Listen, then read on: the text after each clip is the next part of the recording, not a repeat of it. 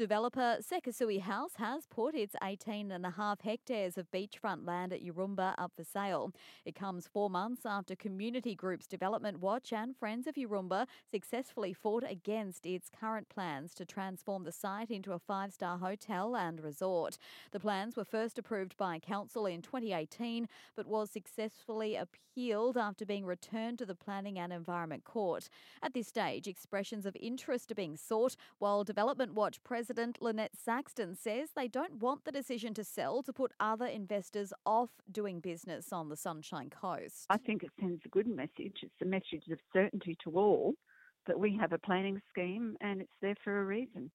The state government is pleased with the strong uptake in flu shots across Queensland since they were made free last week. Jab rates have risen almost 15% since the announcement. The Sunshine Coast Hospital and Health Service has confirmed 181 new influenza cases here in the past week.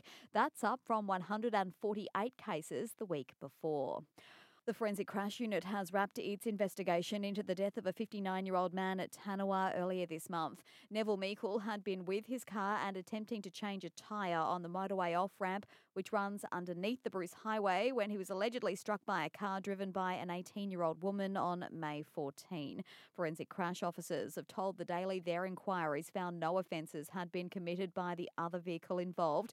Mr Meikle's death will now be referred to the coroner.